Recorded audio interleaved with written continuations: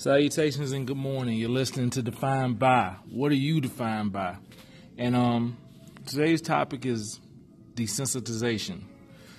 I don't think a lot of you people really know what the word desensitized means. It means you're kind of oblivious to emotion and feeling because you're so used to the repetitiveness of things in layman's terms.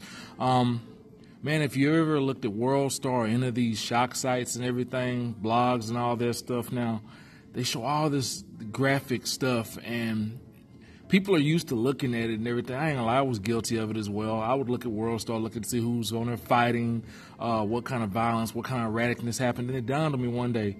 I remember a point in time when seeing something like that would shock you. It would hurt your heart. It would just, in general, freak you out. Now, we're so used to that this day and age, it's just like, when you see it, you're like, wow, that's what's up. What's next? How do we get to that point and how do we change that, man? Because that's not normal human behavior. That's not right. That's not a solid mind frame to be that void of something that you should be shocked at.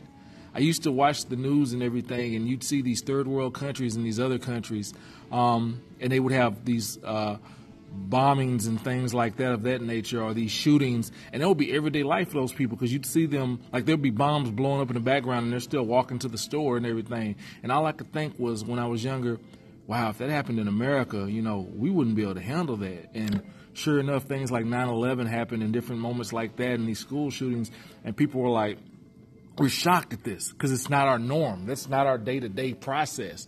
So now, I mean, is that really happening with social media? Are we that desensitized? Are we that void when we see these kind of images? And what are we really showing our kids in our future when we're constantly putting these images in their head to where they're normal to them? You know, as a parent, you know, I remember hearing the older heads would always say, don't let TV raise your kids and everything. But now are we letting the internet raise our kids? Because our kids are totally different now.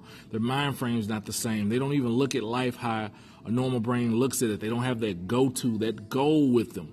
Man, it's crazy. I've never, like I said, I'm still trying to understand that and how do we stop that cycle, or how do we slow it down, or how do we minimize it? I mean, each one teach one, but how do you start teaching people that don't understand that and haven't really seen that yet? That's a crazy thought, man. People really don't think about things like that. So at the end of the day, y'all, we got to do better, man. We got to train our minds to be better, man. Ignore it. Most of it's clickbait anyway. It's there to entice you. So, I mean, avoid the clickbait, man. But that's all for right now. Everyone be safe.